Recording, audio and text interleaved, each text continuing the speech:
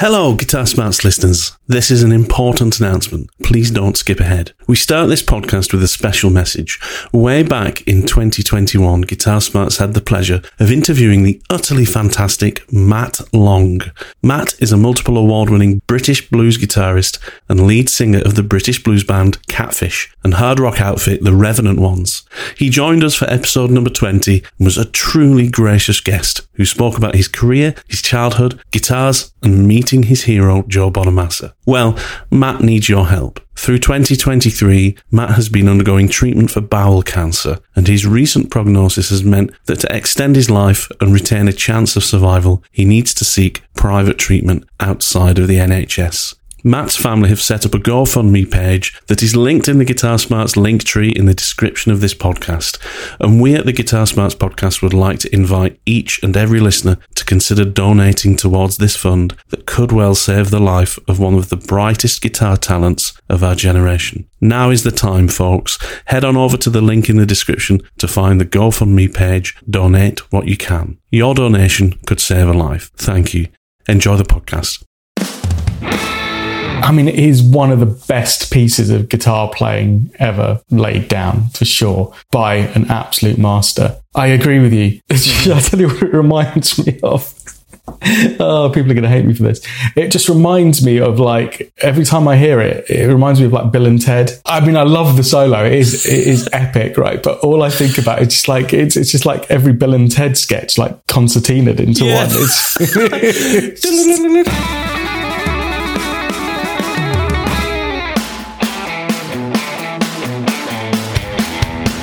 Greetings, welcome to another episode of the Guitar Smarts podcast. Thank you so much for downloading, hope you're well. This week, Kieran and I decided, because we enjoyed ourselves so much last week when we were talking about the greatest, the most iconic guitar-based song intros that we love and that we think are kind of objectively pretty good intros, we thought, let's carry on with that theme and think about guitar solos as well, from each genre as well. So we looked at rock, pop, jazz, country, blues, and, you know, we wanted to kind of come up with a list of songs or guitar solos that we think are the best up there, or at least our favourites, as well as objectively what we feel are the best to listen to. And wow, I really over-explained that. So anyway, this is a list of our favourite guitar solos across different genres. As we did last week as well, there's a Spotify playlist that has been made so that you can find all of these different tracks.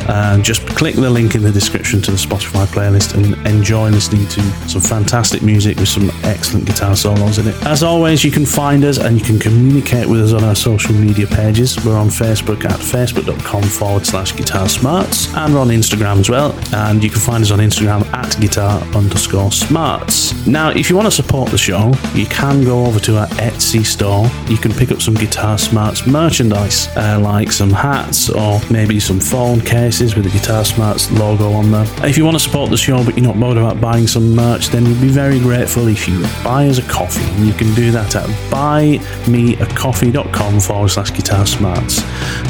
But as always, we're just grateful that you come and listen to our show week in, week out. The last thing that you can do if you want to support the show is to leave us a rating and a review in your favourite podcast app.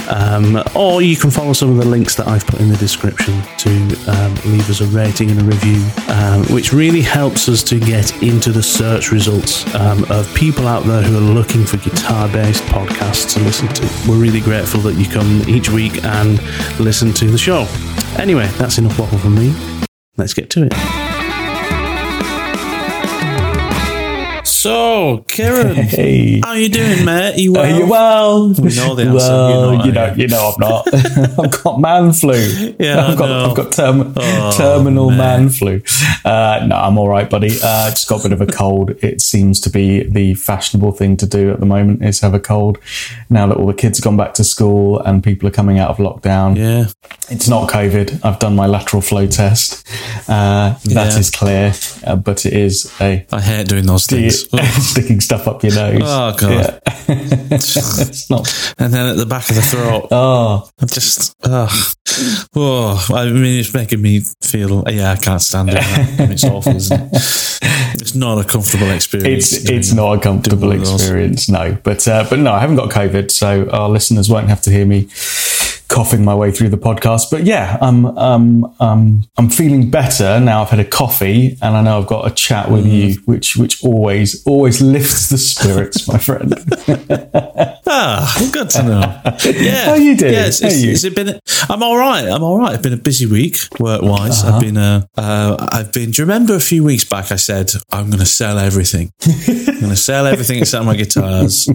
I'm still planning on doing that, but I remember thinking that's quite a task to kind of take everything and sell everything. Sure. You know, I'm used to, you know me, my methodology has always been one in, one out kind of thing. You know, if I'm buying a new something, occasionally I'll just buy something and not sell some. But I've always had this kind of fairly zen attitude to having gear, of, you know, having something, you know, there's a purpose that needs filling. I have something for that purpose. If I want a new one, then the thing that was in that slot already goes out the door kind of thing. You know, helps with affordability as well, right? And you know, it's kind of it's a win-win situation. But this is the first time where I've decided I'm going to get rid of everything, absolutely everything. Are you really going to do it? You're still going to do it? Except the guitars, yeah. But I've been, you know, there's a couple of things where I've been trying to like get original boxes. So I have that Victory preamp pedal which I bought, but they didn't have the original packaging. It's one of the reasons why I got such a good deal with it. But I got in touch with Victory, and they sent me a new box for it, which was I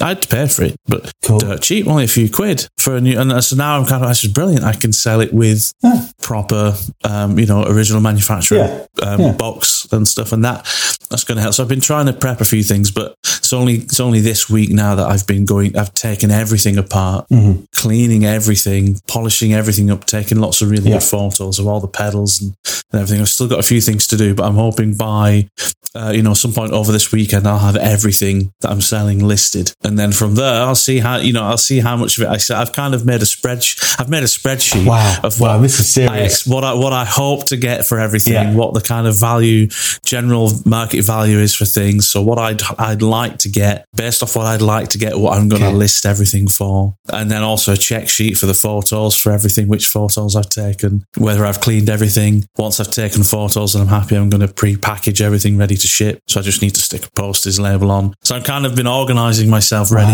Wow. To sell. You're committed. You're committed to this. You're in there. Completely you're doing committed. Exactly. Is there nothing you're going to miss? Nothing that you're thinking, I shouldn't sell that, should I? No, absolutely nothing. That's the bizarre thing.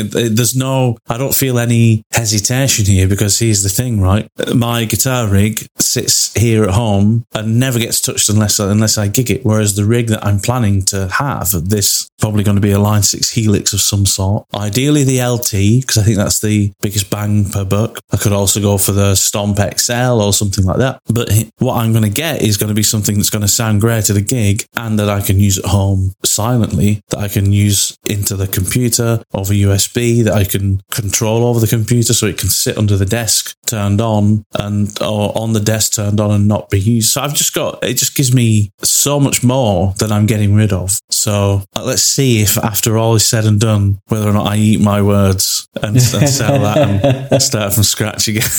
Well, I think it's bold. I think it's bold, and I think it's brave. On paper, it makes perfect sense. And, well, more than on paper, anecdotally, from people we speak to who go out with that type of rig now, it would seem to make sense, right? The bit that worries me is I don't think you've tried this rig out that you're planning on switching over to yet, have you? Nope. So you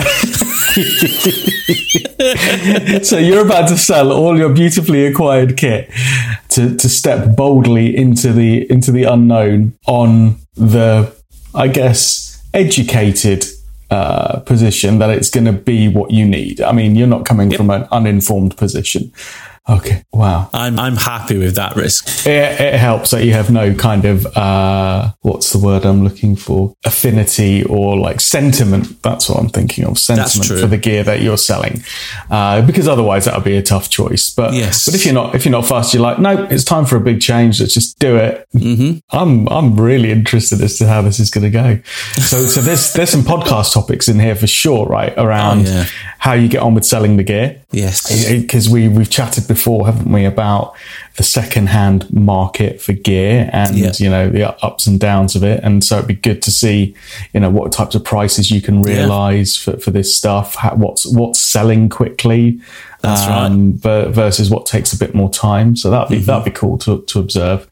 And then the fun bit is going and getting the new stuff. So have you thought that far ahead? Have you thought where you're going to look to try and, are you going to go used for this, or are you going to go? Potentially. So it depends on what's available, depends on how much I make from selling the stuff, depends on what decisions I make once I've sold the stuff. Because really, if I'm going to use this exercise as a way of if I use this exercise as a rig for a rig situation, where I need to be able to sell a rig and then buy a rig that I can gig with, I need to factor in the cost of some kind of powered, full range, flat response cabinet. So depending on how much I make, that has to come into play. It's highly likely I'm going to be buying second hand as well, once I've sold everything, which I'm perfectly fine with. But yeah, it just depends how much I make, really, and then how much I can make that stretch once I've done everything. But obviously I've got to take into account the fees for selling things. Part of the reason it's taken me a while is because I've been trying to do some research into, what are the best places for me to sell, and I think it's going to be Reverb, because that gives me a focused marketplace of other musicians. That is where the selling fees tend to be a lot less, and I don't have to necessarily take payment over PayPal, which means I don't lose a certain amount to PayPal. So, but I like the idea of me selling on a marketplace that is specifically for musicians, whereas eBay obviously is a large marketplace, but it's not all musicians. And then you've got things like if I do it as an auction stroke buy it now, I've been researching when's the best time to actually list things so that they end at a time that is, because you don't want to list something and it end at 2:00 on a Monday. Yeah. The theory is like making it end at something like 7:00, 8:00 on a Sunday evening. Yeah, exactly. Or even Saturday evening is the ideal, really, because that's when people will be not at work, kids will be home, going to bed, sat at home on the sofa. That's it. You've got an audience at the time that things about to sell. But yeah, I think I'm going to sell on Reverb, and then we'll see once I've sold everything and paid all the selling fees and whatnot, and I know how much I've got. Then I'll go, okay, maybe what I'll do here is I'll go for a Helix LT, and then with the money left over and maybe a little bit extra, I'll get myself something like a little Headrush FR cab, and that'll be my rig. Cab can stick in the corner, and I'll put the Helix under the desk for home use all the time, and then when I'm gigging, just straight out the door. It makes sense. It honestly makes sense, mate. And as you know, and as you've seen, when I went out previously, albeit with a bigger cab and everything, unnecessarily, I must say. But when I went out with the Line 6 thing, it was great knowing that I had all of that versatility. And once I think, I'm sure more up-to-date modeling stuff is the same principle. Once you've really figured out how to get the best from it and set it up in the right way, it's such a, exciting thing to be able to know that you can dial in all of these tones as you need it. And more importantly, as you're saying, for the situation, so you can use that same rig at home, in the studio, on a gig. It's a really liberating thing to be able to have all of those options. And for someone like yourself who's always keen on having a lightweight, easy to transport rig when you do want to take it out of the house, it makes perfect sense. It really does. It really does. I mean, the only reason I'm kind of talking with some degree of apprehension, I guess, is this is the opposite of what we've been brought up to believe, or and there's nothing wrong with that, because it's the future, right? It's cool, and it's not even the future, it's happening right now. Gone are the days, I think we can definitely say, gone are the days where people went out gigging even on the pub and club circuit with 100-watt Marshall heads and 4x12 cabs. Yeah. But that used to be quite commonplace 20 years ago. Yeah. That's what people went out with. Now it's just ridiculous. There's no need. So things go through a fashion and a change, but this fully committed move over to digital, effectively, which is what it is. I mean, it's an interesting one. It is interesting, and I kind of, I'm of the opinion that nothing.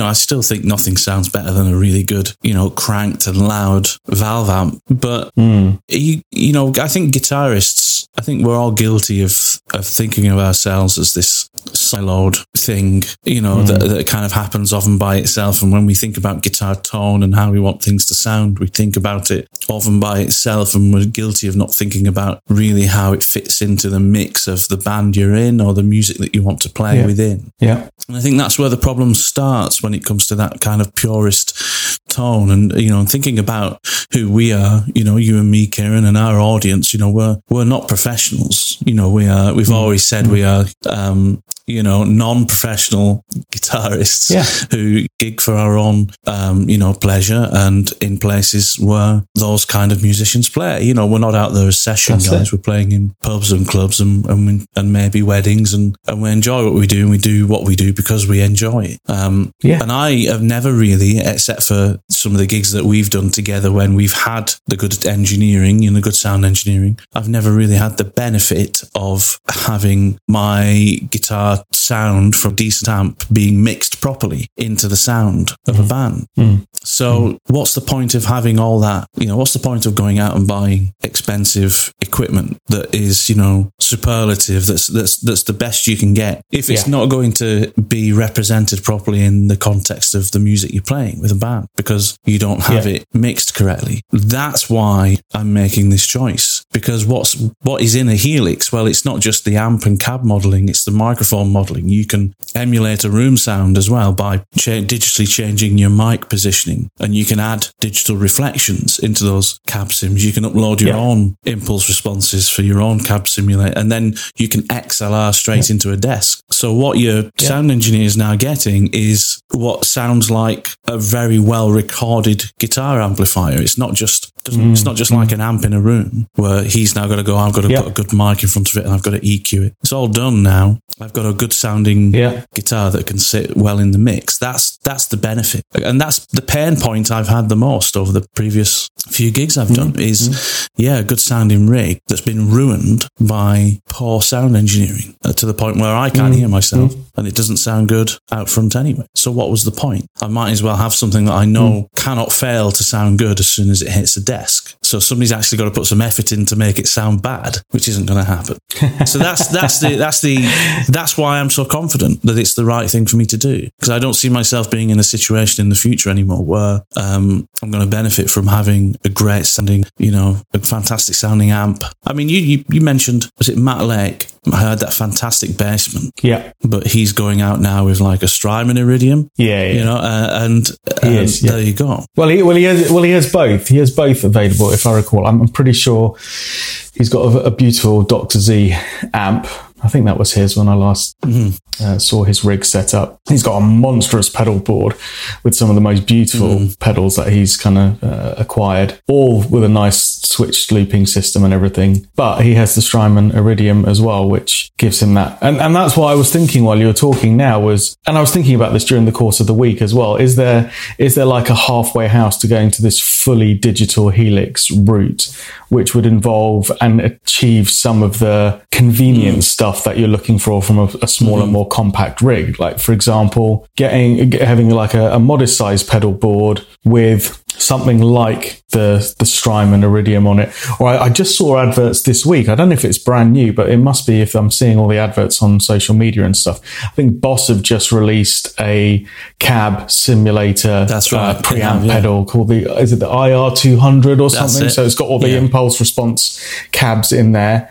And then running that into something like, well, I don't know, just utilizing that. And I guess that's what you had before, right? With the setup you were running with and that you're selling now, you were trying to achieve that through the pedal board, but it's not got you what you wanted. So now we're going fully. And this is the thing, the Helixes and the Fractals and things, they're not, mutually exclusive of those different situations. The Helix has got sends and returns for FX loops and for things like that. So if I wanted to in the future, and I got myself a Helix, I could, if I wanted, still have a normal amp, and I can do the 4-cable method, and I could have the preamp to that amp, selectable from the foot switches, and I could go out to a PA instead of going back to the amp speaker. I could, go out to the PA and have cab simulation. You really can do everything, you want to do with these systems. So if in the future I decide I want to have a guitar amp, it can still work with that unit. It doesn't have to be something that I either use or don't with a more traditional style setup. It can work with it. And I think that's the best part about it. Cool, man. I'm really keen to see what this sounds like. And,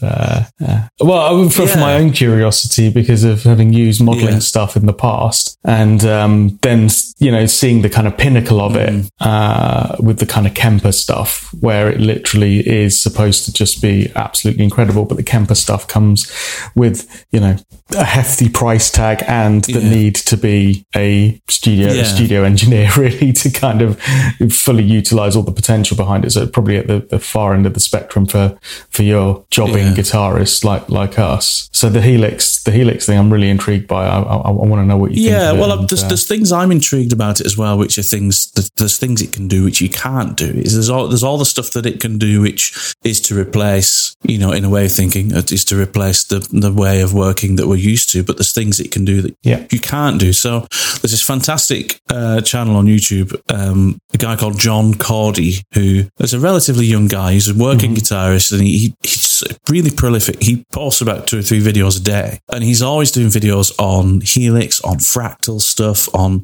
other Line 6 products like the Pod Go, which is a really good product as well. All kinds of stuff. And he is always posting ideas of what you can do with these modeling things. And one of the things he just did recently was this video of setting up a really good clean sound on a Line 6 Helix. And then you can set up separate audio paths on a Helix. So you can have like parallel paths. So, you could have a guitar amp, but you could split your signal before the guitar amp and have your guitar signal going through, say, like a reverb. And then that signal can then join your path after the guitar amp. So kind of like you might do in a studio, the same kind of things where you'd have like parallel signal paths in a studio so that you're not putting effects into effects, getting muddy. But what he put in this parallel path outside of the amp was an acoustic guitar simulator, and then mixed it in slightly so that he had this clean sound that had, when you listen to it, it sounded like a great clean sound, but because it had this kind of zinginess of an acoustic guitar blended in, it was just this stunning clean sound that just had punch and so much brightness, but also just body. And it just, you can't do that any other way, really, unless you have a guitar with a piezo system as well as, and some kind of expensive. so there's things like that which I'm looking forward to experimenting and coming up with tones and ideas that you can't do otherwise unless you have that kind of setup. But anyway, this is almost another podcast entirely. I mean, we've got a different, No, I enjoyed that. I enjoy, well, because we've kind of exchanged text messages and stuff on this, but we haven't really properly talked through it. And now to hear that you're fully committed, you've made a plan, you've made a spreadsheet, you're going live with the big Matt Oliver sale, closing down sale, all gear must go. Really sorry to interrupt this interesting conversation, but if you're enjoying what you're listening to so far, then maybe what you should do is you should subscribe to the Guitar Smarts podcast. You can do that in your favourite podcast app. Go and do that now, and then come back to the show. Let's get to it. So anyway, let's get on with what we're talking about this week, which is another fantastic kind of challenge, or a list challenge that we set ourselves, just like last week's conversation, which was epic. And what we're going for here is, well, why don't you explain? Sure. So we had a good laugh last week chatting through the greatest guitar intros of all time.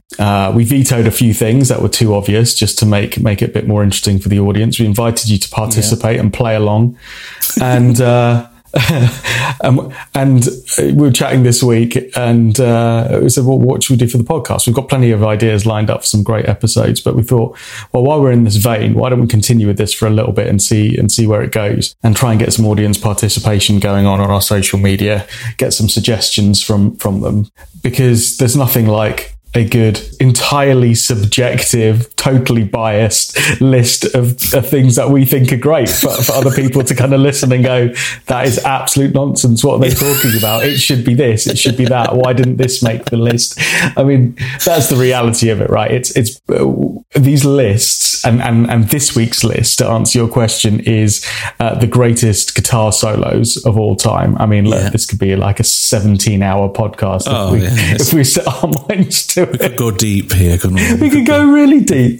But the kind of fun element of this is we've got to force ourselves to make some choices and stick to our guns on this. Yeah. It's entirely subjective, which is a nice euphemism for me saying it's basically wrong. It's just our own opinion. But it is. You're right. It is entirely. We're not telling you you're wrong. We're not saying this is it. This is what this is what I think and what Kieran thinks. Yeah. Yeah. Today, basically in October 2021, this is how we feel right now. This could all massively change tomorrow, but what comes from it, I think, is the ability for the audience to kind of make their own mental list as they're going along and hopefully get some sense of satisfaction if we mention one of the songs that's on their list because they agree. But more interestingly for me is when we really anger people where they just go, no, that's complete nonsense. Yeah. So tell us where you think we've got it completely wrong, because we'd love to know. But also what I get from these chats with you, mate, is I often get something to go and listen to myself that I haven't heard before. Because as much as we know each other really well and have chatted about music for years together, there's so much still untapped that I haven't listened to that you kind of open my eyes and ears to. So I kind of like it. I kind of like it for that. So the way we thought we'd do it, and I don't know if we're going to be able to stick to this or not because I found it quite challenging as I was doing it, but I said, well, why don't we come up with what we think is the best guitar solo per genre? And there's so many genres as well. We're not going to get into all the weird and wonderful ones, but we're going to stick to like the traditional kind of obvious rock, metal, blues, etc. kind of genres. We're going to try and name what we think is arguably the best solo, arguably being the key word, and maybe some honourable mentions as well.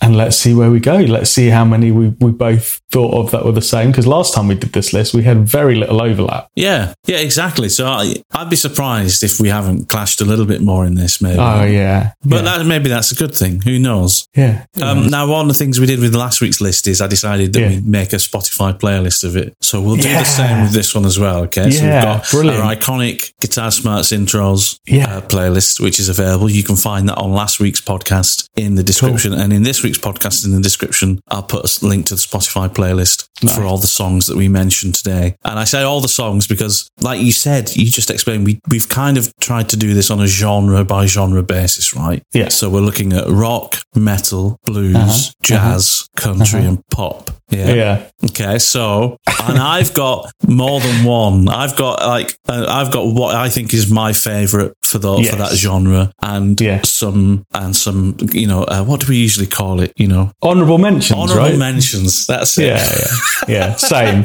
Yeah. I tried to runners up. Yeah, exactly. Same. I've got the same. I tried to limit the numbers, but like anything, when you get into this, you go, well, I can't not mention this one or that one. Yeah. Oh, by the way, just before we carry on, I've just got to say, I think I've earned the right for a few weeks now to mention his name because I've not said it for quite a while. But you haven't. You've been restrained. I have. I've been very restrained, right? Steve Lukather. Okay. Who's that? Well, he was the guitarist in Toto, still is. I was kind of just listening to some random stuff on Spotify. I was listening to like a yacht rock kind of playlist thing.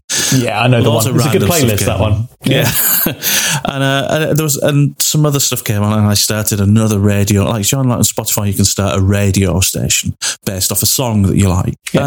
And I swear, every time something came on, and I was like, "This is really interesting. Never heard of this person. Never heard of the song. Never heard of what it is. Whatever." I'm going to go and look up who's playing on that. And I swear, right, this happened yesterday probably 5 times with 5 different artists that I've never heard of and 5 different songs from a similar era. Who was the session musician?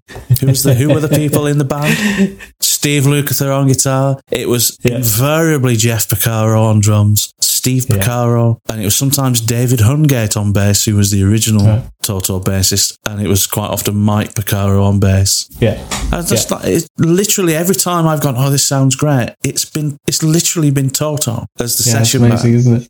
with a bunch of other people as well. It's not, it's not just those guys in the studio. I just thought I've got to mention it again because, we go on about Steve Lukather a little bit on the podcast, Toto, jokingly, but I think their legend is justified. But anyway, let's get on with it. Somewhere there is a Spotify engineer listening going, my algorithm is the best thing ever. It's just like you've just validated every late night, every kind of blood, sweat and tears they poured into that algorithm. So what you're basically saying is, Matt, is Spotify recognized what you like and found more of it for you, but did it in a way that was like under the radar. That's amazing. No, I think what you're saying is that's probably more likely, but what I'm claiming is that the band members of Toto were never out of the studio for that is also 1979 to about 1985. Yeah, and that is also true, right? I mean, they were the session band of session bands. I think both are true. I think they were always in the studio, and I think the algorithm is tricking me into thinking that what is true is actually true. But anyway, I don't know. Could be both. It proves that the radio function in Spotify absolutely does work, doesn't it? It does. It really does work. It kills it. Anyway, look, we're about half an hour into our podcast and we haven't started. Man. Let's do a quick fire subjective list of solos that will either delight you as a listener or enrage you. Fantastic. And please come and tell us which it does. Right, let's go. All right, let's start with rock, shall we? Let's start with rock. Okay. We're not vetoing any today, We're not vetoing any. No, So I'm gonna tell you what I've got for rock. I've got 4. Okay, which is 3 honourable mentions and 1 favourite, one that I think is the best. First honourable mention: Free Bird, Lynyrd Skynyrd. Yeah, Free Bird. As much as we make fun of that song, or people make fun of it, or people shout it out, you got to admit that full-length guitar solo is epic. Okay, it is epic. Second honourable mention for me: Sweet Child of Mine, Guns N' Roses. Nicely done, sir. Third honourable mention, and this was nearly number 1. Yeah, Beat It, Michael Jackson, Eddie Van Halen solo. Nice. And I'm sure nobody's going to be surprised at all. My favourite choice for a rock guitar solo is Rosanna by Toto. And I'm not talking about the outro solo. I'm just that little 8-bar solo is the perfect 8-bar guitar solo, isn't it? I think you're veering into soft rock there, but with these, that's why we can blend some of these genres, because otherwise we'd be here all day. So man, it is just a great solo, and I think the epitome of that is something that you've talked about before, which is something that adds its own melodic contribution to a song, which, in its best execution, you can hum or sing that solo. Yeah. Because it is such a great, memorable piece of composition, that it becomes very much part of the song. And, as a covers gigging guitarist or something, you would just go, well, if we're doing that song, that solo has got to be replicated note for note. It's so iconic. And I think the Rosanna one definitely sits in that camp for me. Agreed. What have you got, dude? Nice. So I got 4 as well. In no particular order for the runners up, as you'll already know, and some of our listeners will know, Dry County, the Bon Jovi solo. I don't know what it is. Or maybe it was just a part of my youth, that solo, or maybe it was always, I think it is, but it doesn't often get talked about in the lists of greatest solos of all time. I don't think I've ever seen it feature in a list of greatest solos of all time, but I just think it's a brilliant rock guitar solo. So there you go, Dry County, Bon Jovi. Hendrix. I'm not the biggest Hendrix fan in the world. I mean, I think the guy was a genius and a pioneer and a trailblazer and played a mean guitar. But I don't sit and listen to a lot of Hendrix stuff if I'm just going to listen to stuff. But I must say, All Along the Watchtower, the solo for that is just such a great composition of repeating licks and motifs that just complement the chords so well.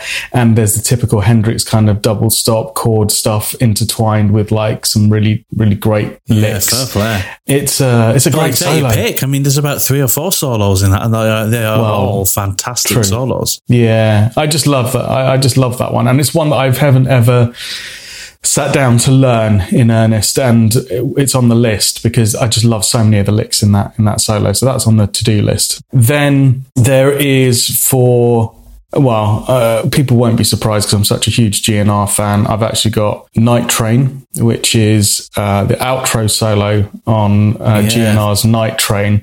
I think is just a great rock solo. And number one for me was Sweet Child of Mine. So I went a little bit heavy on the GNR in that one, but anyone that knows me will know that's true to form. So yeah, Sweet Child of Mine was on mine, and fantastic. I just think it just is a really well structured solo with a bit of everything in it. Yeah, fantastic. Interesting that we've both got Guns N' Roses on our honourable mentions for the best rock solo. That says a lot about Slash's ability there, I think, as a guitarist, doesn't it? It does.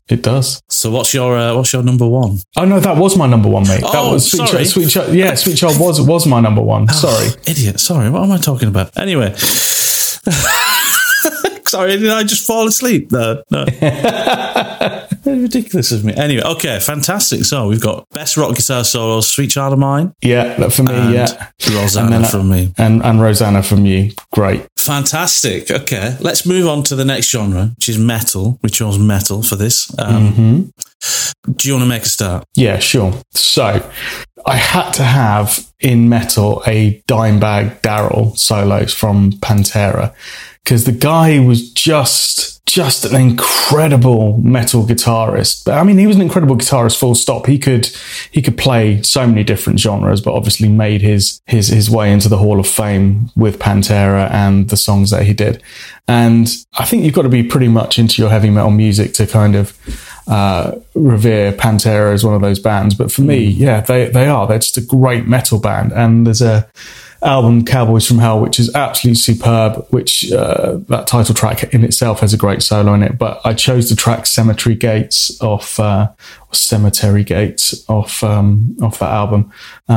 It's a great metal solo, and more importantly honours one of the greatest metal guitarists that ever was, Mr. Dimebag Darrell. It's a great solo. If you don't know it, go and check it out. I'll check that out. And again, I'm not a huge metal fan, but obviously I know of him and and his legacy, and I need to check out more of what he's done. Yeah, sure. He had an interesting legend around him. I mean, as it goes, he was one of these virtuosos from a very young age. He used to go around winning all these guitar competitions as a kid, and at a very early age, one of those prodigies that could just blaze on a guitar in loads of different genres, and ended up in that metal band. But just a great player. When you break down some of his playing, there's some incredible blues motifs in there. There's some great rock playing. What I like about his guitar playing is you can hear all of the different disciplines and facility that he has. It's not just full out metal shredding, sweep picking kind of shenanigans. It's not just like Dragon Force, great band. I mean Through the Fire and Flames is arguably one of the best metal solos. It didn't make my list because it just doesn't do anything for me in the same way. It doesn't have that emotion behind it. Plenty of people would disagree, but there you go. So that is that one. Do you want to go next, or do you want me to do all of my metal ones? Yeah, do all of yours. Let's do a whole list each time, I think. Okay, so I don't know if this fits into metal or not, but this is where I stuck it. And that is For the Love of God by Steve Vai. Oh, fantastic. It's not very metal-y, but it's kind of, I guess, progressive metal. Yeah, you could say that. And I think that's fair enough, yeah. That is a great... I mean, is it a solo? It's a fully instrumental piece, really, isn't it? But I had to have that in there somewhere. It's just a great piece of guitar playing. Yeah. So For the Love of God by Steve Vai. And then for me, in the number one spot was The Unforgiven by Metallica off the Black Album. I just think that's a really beautifully composed solo. That's a fantastic choice. You like that one? Yeah, I do. That's brilliant. I kind of looked at the Black Album as well. I didn't choose one from the Black Album, but So for my metal choices, again, like I said before, I'm not a big metal fan. I never grew up listening to a lot of metal, but I do like Metallica, and I only have one honourable mention on my metal list, and that is a Metallica song from And Justice for All, which is One. So the song One by Metallica from And Justice for All, for me, is a honourable mention, because fantastic intro solo, really chilled out at the beginning. It's an epic song that has everything you'd expect from a metal band in, especially around that time when they were just about to, I mean, that's the album, I think, before the Black Album, so there's tastes of that more kind of, epic sounding, they're thinking about larger arrangements now, and One is I think the best song of that album. It's just got a great intro solo, which is more kind of it's a clean sound, it's more of a gentle thing, whereas the main solo in the middle is epic as well. But that's not my number one. So my number one guitar solo for metal, and I don't think people look at this band as metal, but when they first started, they were touring with metal bands, and they were touring on metal festivals, and they were kind of regarded as a metal, but because most of the songs were kind of like, a lot of them were in major keys rather than heavy metal sound, heavy metal guitar playing, but a lot of it was kind of happy and in a major key. You don't really remember them as a metal band. It's Van Halen I'm talking about. So my number one is Eruption by Van Halen, because I think it's just one of the best guitar pieces ever of any genre, really. From the first album, I mean, imagine listening to that, hearing guitar playing like that, it's full on song. It's just a solo. It's not even a song with a brilliant guitar I'm going to be really controversial. So that's me, number one, Eruption by Van Halen. It's just a solo. Yeah, it is. Nice. I don't know. I mean, Eruption it is one of the best pieces of guitar playing ever laid down, for sure, by an absolute master. I don't know. I agree with you. I tell you what it reminds me of. Oh, people are going to hate me for this. It just reminds me of, like, every time I hear it, it reminds me of like Bill and Ted. I mean, I love the solo. It is epic, right? But all I think about it's just like every Bill and Ted sketch, like concertinaed into one. It's just when they do that thing. Yeah, that's what Eruption is to me. That's all it is. It's just like Ted, it's just Bill and Ted, except the guy can really play like that, and that's the difference. Yeah, right? Exactly. It was Steve Vai anyway. He was doing all of the Bill and Ted stuff. Was it Steve Vai? Yeah, I thought it was. Wasn't it? I think you might be right. I think you might be. I didn't know if some of it was Richie Kotzen or if some of it was Paul Gilbert. Actually, there's a question. Oh, let's take that to Google. You're going to take it to Google. Who played guitar? I'm taking it to Google. In true Joe Rogan style, why don't we just take it to Google right in the middle of the podcast? So Bill and Ted guitar. Right, here we go. What does Google say? Oh, it doesn't. It's not even telling me. That's disappointing. I think it was Steve Vai. Oh, fantastic. Yeah, I think it was Steve Vai. Cool. Anyway, there we go. Shall we move on to blues? Yes, let's. Right, okay. I'll make a start. So I've got two honourable mentions. Number one honourable mention is a song called Lay It Down by Matt Schofield. I'm a big Matt Schofield fan. Ooh, I think he's a superb blues guitarist of that kind of, Robin Ford style of bluesy. Yeah. He's got a really great kind of in and out playing sensibility, just some really nice, sophisticated blues playing, but still very kind of traditional blues songs and sounds that he does. And my favourite solo of his is from an album he did about 10, 12 years ago called Lay It Down, and it's the title track of that album, Lay It Down. Does a superb guitar solo at the end of that, which is just perfect. Build up, just constantly building and building to the end, and I love that solo. He's a great player. He's really superb. Great player. His luthier lives not too far from where I live. He lives about 20 minutes. Yeah. And Simon, he makes these... what's his name? It's SVL Guitars, isn't it? That's it, SVL Guitars, yeah. Yeah, we need to tap him up and see if we can get him on the show, because he's producing some beautiful guitars, and basically whatever he produces, Matt Schofield plays now almost exclusively. So he's definitely churning out some great guitars. I'll drop him a line, see if we can get him on the show. That'd be great. That would be fantastic. I think he's an incredible luthier. My next honourable mention, Lenny by Stevie Ray Vaughan. Yeah, nice. Because again, the whole thing is just a fantastic expose of guitar playing in that genre. But my number one choice for my favourite, and I think this is because, a lot of it about my childhood really listening to blues when I first got into guitar. My favourite blues solo is Crossroads Live by Cream. So obviously this is Clapton. This is from the Cream Wheels of Fire album. So there was a live version of Crossroads on that album. Again, two great guitar solos. He does a middle solo and then he kind of does a second solo, which is just absolute fire. It's just a guitar explosion rather than anything. He starts off with this incredible intensity and he maintains that intensity through the entire solo, which I think is about 3 choruses long, 3 12 bars long. So just incredible. Just my favourite blues solo of all time, without a doubt. Oh, I'm pleased to see some Clapton on there, mate. I knew there would be somewhere, and that's a great choice. Yeah. That's a really great choice. Cool. Love it. I mean, it's a really difficult one, isn't it? Especially for us, because we love our blues music. So this is probably the one genre where I was like, okay, this is going to be really tough to make a choice. Yeah, that's what I felt. Because there's so many. So I thought I'd throw in a couple of wild cards for our listening audience as well, right? So I'm going to start with my obvious ones, which are Old Love, Clapton. Okay. It's got a bluesy, rocky kind of vibe, but for me, that's one of my favourite Clapton solos. Another obvious one, that intro first solo by B.B. King on The Thriller's Gone is just... it's evergreen, right? You think you've listened to The Thriller's Gone enough times in your life, but you listen to that intro solo, man, that just kills me every time. Absolutely. I listened to it again this morning just to make sure. And yeah, it's just nuanced. It's just note choice perfect. Yeah. Then my couple of wild cards for people. I know I'm taking a bit of a liberty here. It's just becoming a long list of great blues solos, but there's 2 more that I want to mention before I get to my number 1 slot. And this is bringing it a bit more up to date, more kind of recent times. So one is a solo on a song called The Great Flood by Bonamassa.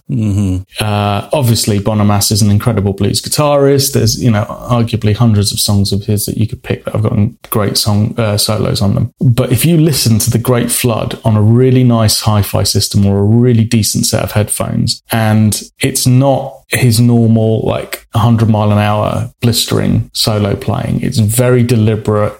It's very nuanced. The tone is just, you can hear a beautiful Les Paul through a Tweed amp in a really, it's just reproduce the sound of his rig there just so perfectly. Yeah. And it's a great solo for me. It's one I come back to time and time again. Yeah. To test out AV gear, and it's a really great blues solo. Fantastic. And then the other one that gives me the guitar face kind of thing is a very new talent. So Chris Buck, who is just a phenomenal guitar player, in my opinion. Yeah, he is. And his track with Buck and Evans, his band, called Slow Train. Yes. The solo on that is just, to me, so expertly crafted in terms of repeating motifs, in terms of taking the listener on that journey of starting in one place and then just constantly building them up to this kind of brilliant, crescendo at the end of that solo. It's just every time I listen to that now, I'm just like, how is this solo not being talked about more openly? It's just phenomenal. It's an absolute great solo. So Slow Train by Chris Buck and his band Buck and Evans is great. And then so my number 1 is an evergreen track, which is again Stevie Ray Vaughan gets mentioned in our list. So this one for me is Texas Flood by Stevie Ray. It's just all of his angst, all of his overbends, all of his rip roaring, frustration just fought out on that guitar neck. He literally rings out that guitar neck, and you can hear it. You can hear it in the studio version of that, let alone any live performance. He just rings out those bends, which is the epitome of the blues to me, where you can feel somebody's frustration and pain. That's such a great choice, man. Yeah, Texas Flood. Wow, gotta go and listen to that. If you've never heard that, you've got to go and listen to it. That is an amazing, like you say, so intense. Such an intense performance, isn't it? It is. Great slow blues. You can't beat need a slow blues for just ripping guitar solos, I don't think. Yeah, man. You know? It's difficult as well. It's an art form, right? Yeah. I mean, to be able to hit those changes and pick those notes that inflict the intensity that you want. Yeah. I mean, anyone can just like blaze a minor pentatonic over a slow blues and it'll sound half decent, but there's that next level of kind of thoughtful playing, which just makes people just go, oh, that hits differently. You know? Exactly. Yeah. It's kind of, it's the build up, isn't it? And then, it's absolutely brilliant. Right. Let's move on. Let's move on to jazz, which is a difficult one, not being a massive jazz fan. I was way out of my depth on this one. So, yeah, I mean, me too, I think, but I'm happy with what I've chosen. Yeah. Shall I go first? Please. Okay, so I've got a few honourable mentions here. First honourable mention for me is a song called What About Me by Snarky Puppy from We Like It Here album 2014. I actually don't know who did the solo, because they have 3 guitarists. And I couldn't find, or at least not in time for this conversation, couldn't find a credit for who did the guitar solo. So it's either Bob Lanzetti, Mark Lettieri, or Chris McQueen who did the guitar solo on that song. But fantastic, inventive guitar song. Not very traditional jazz, but I would put them in jazz for this conversation. The other honourable mention I had was a cover of Isn't She Lovely by Birelli Lagreen and Sylvain Luc from the 2000 album Duet. Yeah. It's more like a gypsy jazz thing, isn't it? Like a gypsy jazz thing. Yeah, those two guys come from that kind of style of guitar playing, and they do an instrumental cover of Isn't She Lovely, and they both take a solo during a verse kind of thing. That's brilliant. It is brilliant. Two beautiful guitar solos. I love gypsy jazz. I really do. I need to listen to more gypsy jazz. Really great. I mean, like, that's like jazz shred, gypsy jazz, isn't it? Yeah. Yeah. My last honourable mention is a song called Phase Dance by Pat Metheny Group from about 1978. Oh, yeah, Pat Metheny. Great song. Probably my favourite of Pat Metheny's. Really nice guitar playing in. Again, a master of playing over changes, as any jazz guitarist should be. Pat Metheny just plays fantastic melody, great melodic development, but brilliant guitar playing as well. But my number one choice is a song called Imperial Strut, which is by a band called the Yellow Jackets, and it was when Robin Ford was the guitarist in the Yellow Jackets. So their first album, which I think their first album was called Imperial Strut. I could be wrong. But that song has a fantastic guitar melody in, and then the solo he takes after they've done the melody a couple of times is just absolute gold. That's my favourite in that kind of genre, is Imperial Strut by the Yellow Jackets. Nice. Good choices, man. I'm not familiar with many of those. A couple of them, but not all of those. So I'm excited to go and listen to some of those on our Spotify playlist that we do at the end of this. Exactly. That'd be cool, man.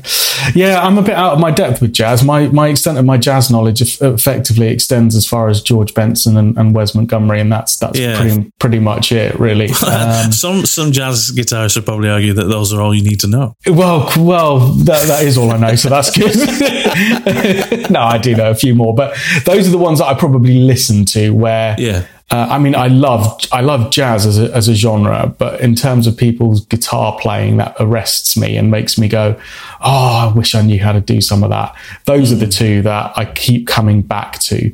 It was an old next door neighbour of mine that got me into George Benson, actually. A lovely lady who was in her 80s, but really enjoyed her jazz music, and every week went to a jazz club to listen to live jazz. And she was just a huge, like, really glamorous lady. Who sadly passed now. But I remember one birthday that I had, she knew that I'd just started getting into vinyl. Okay. And she was a neighbour, and we'd often go around and have drinks and stuff. We got on really well with them, and we'd have dinner there. And for my birthday that year, she basically brought all her vinyl that she'd amassed over the years. She didn't have a vinyl player herself anymore. You know, even in her 80s, she'd switched over to CD and streaming music and all of that to listen to. She said, I've got all this vinyl here that I just haven't listened to in years, but it's all great stuff. Take whatever you like. And I said, I can't do that. She was like, no, please do. She said, take all of it and borrow it. And then anything that you like and want to keep, you can keep, because I'd rather it got used rather than not.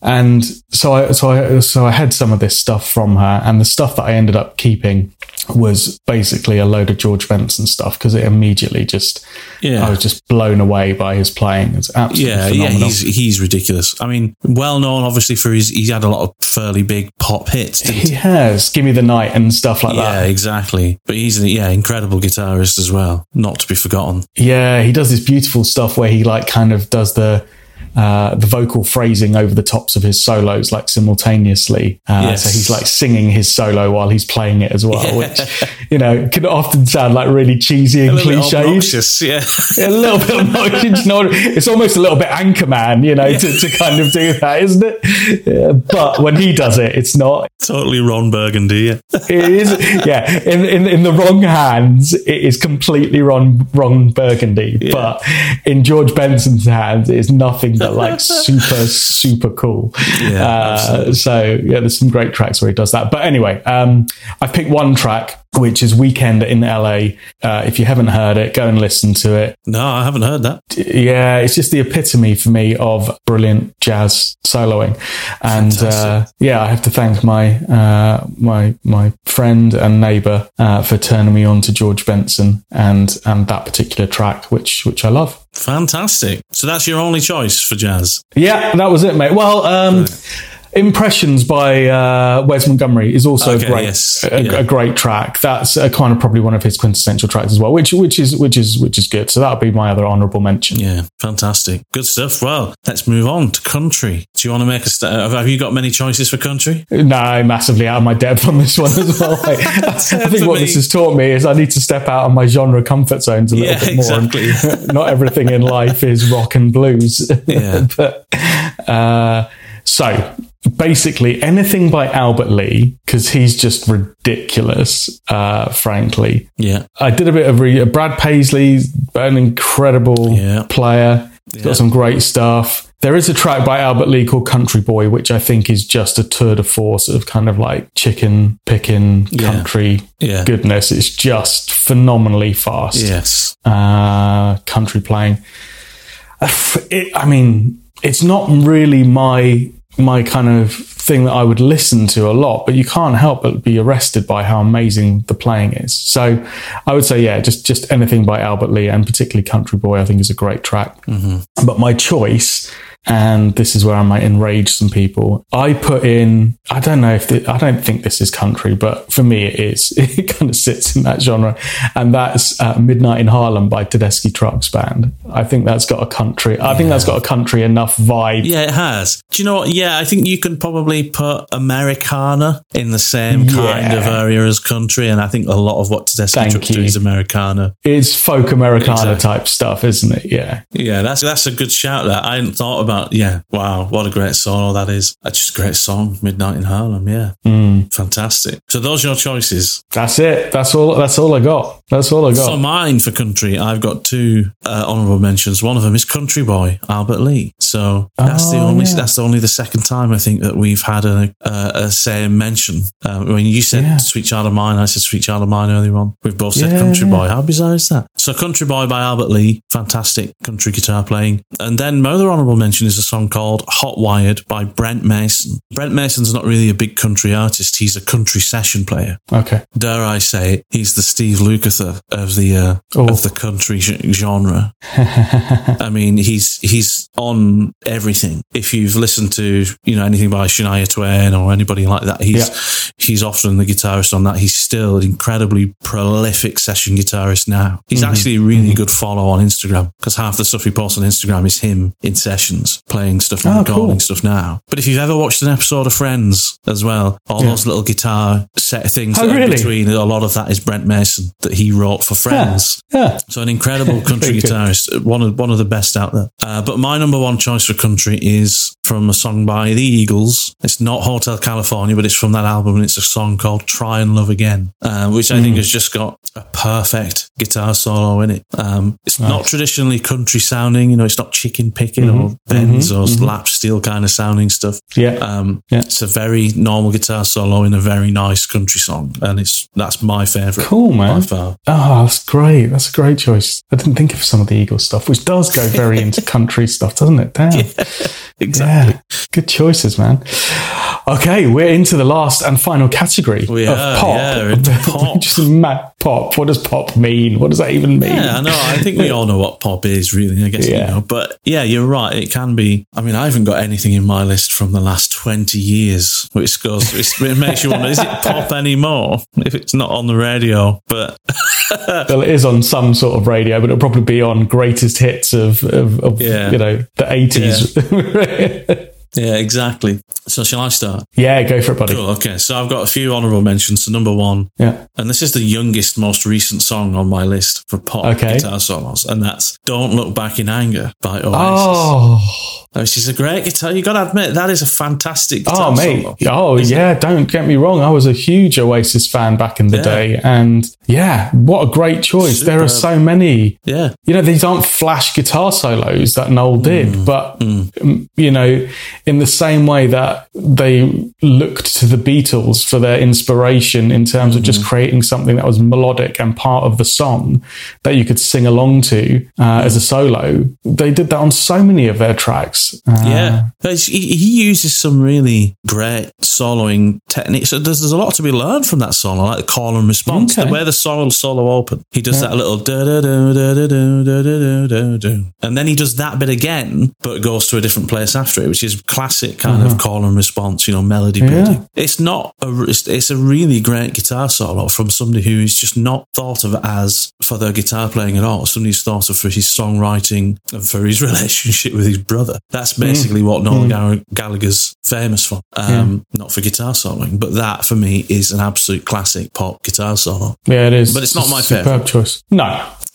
My next honourable mention for brilliant pop guitar solos is the guitar solo Mike Landau did in How Am I Supposed to Live Without You by Michael Bolton.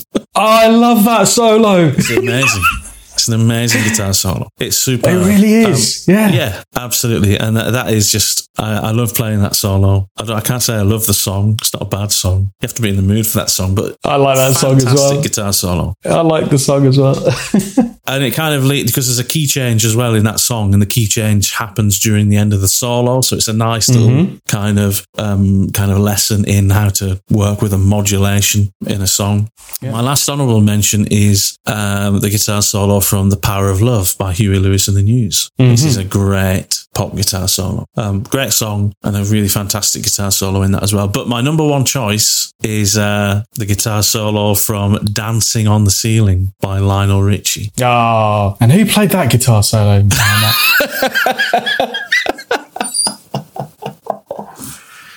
I don't know, actually. I didn't check who did that solo, Kieran. No. Don't know. If anyone knows out there. I wouldn't be surprised if it was Steve Lukather, I think. Oh, yeah? Oh, you think? Yeah. I think it was Steve Lukather. Maybe. No, it was a super guitar solo, though. It's an amazing guitar solo. It really is. It really nothing is, buddy. particularly flash or anything like that, but it's just perfect for the song. And it's a really cool little melody that, you know, adds something. And just a big fan of it. It's just perfect for me. Mate, I think it's an absolutely fantastic choice. It's a really, really good solo. Fantastic. Thank you.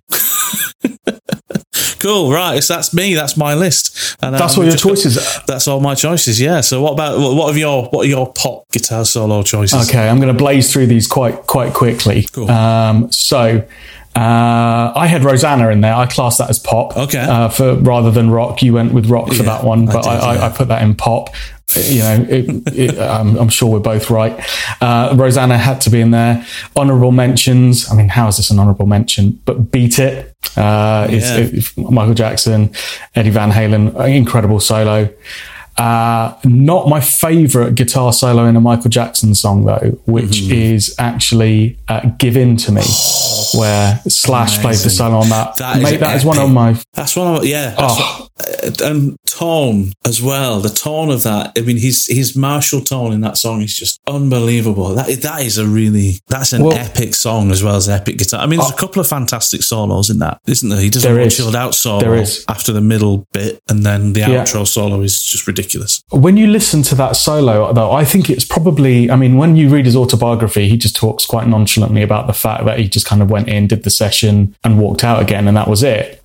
But if you listen to the way in which that solo sits on top of the background chords, which are pretty simple, the melodies that he's come up with and the way in which he kind of harmonies and also does a sort of call and response stuff to Michael Jackson's vocals in it, it's actually really clever and really nuanced. And some of the phrasing in his solo, you think, where did he get that from to fit over that? Yeah. And some of it is intrinsically Slash, and some of it is just like he really did listen to what you could do with the space and where it sits with the vocals and everything. Yeah. And that's why that solo works. It's not just the speed and the tone, which you're right, are phenomenal. It's some of the phrasing in that is just so complementary to where Michael's vocal lines are going that you just go, wow, that's really nicely done. Absolutely. As a piece of session work. But my number one track under pop is Purple Rain. Prince. Of course. Yeah, you're absolutely right. That's what it should be. That's the first one you've mentioned where I've kind of gone, that's the correct answer. Yeah. Well, it's just, I mean, it's the song, isn't it? It's arguably the best pop song of all time as well. But still, when that solo comes in with all the angst and those bends, you just go, yeah, that's it. Yeah. That's absolutely it. Amazing choice, man. That is just epic, isn't it? But that probably is the best song of all time as well. You're right. There we go. Best solo from the best song of all time. I think we did it, dude. We did it. That's a good list. We did it, buddy. And like we said at the beginning, we're going to make a playlist on Spotify of all these songs, of yours and mine. And these are the best solos from the best genres, in our opinion, today. There we go. Good work, buddy.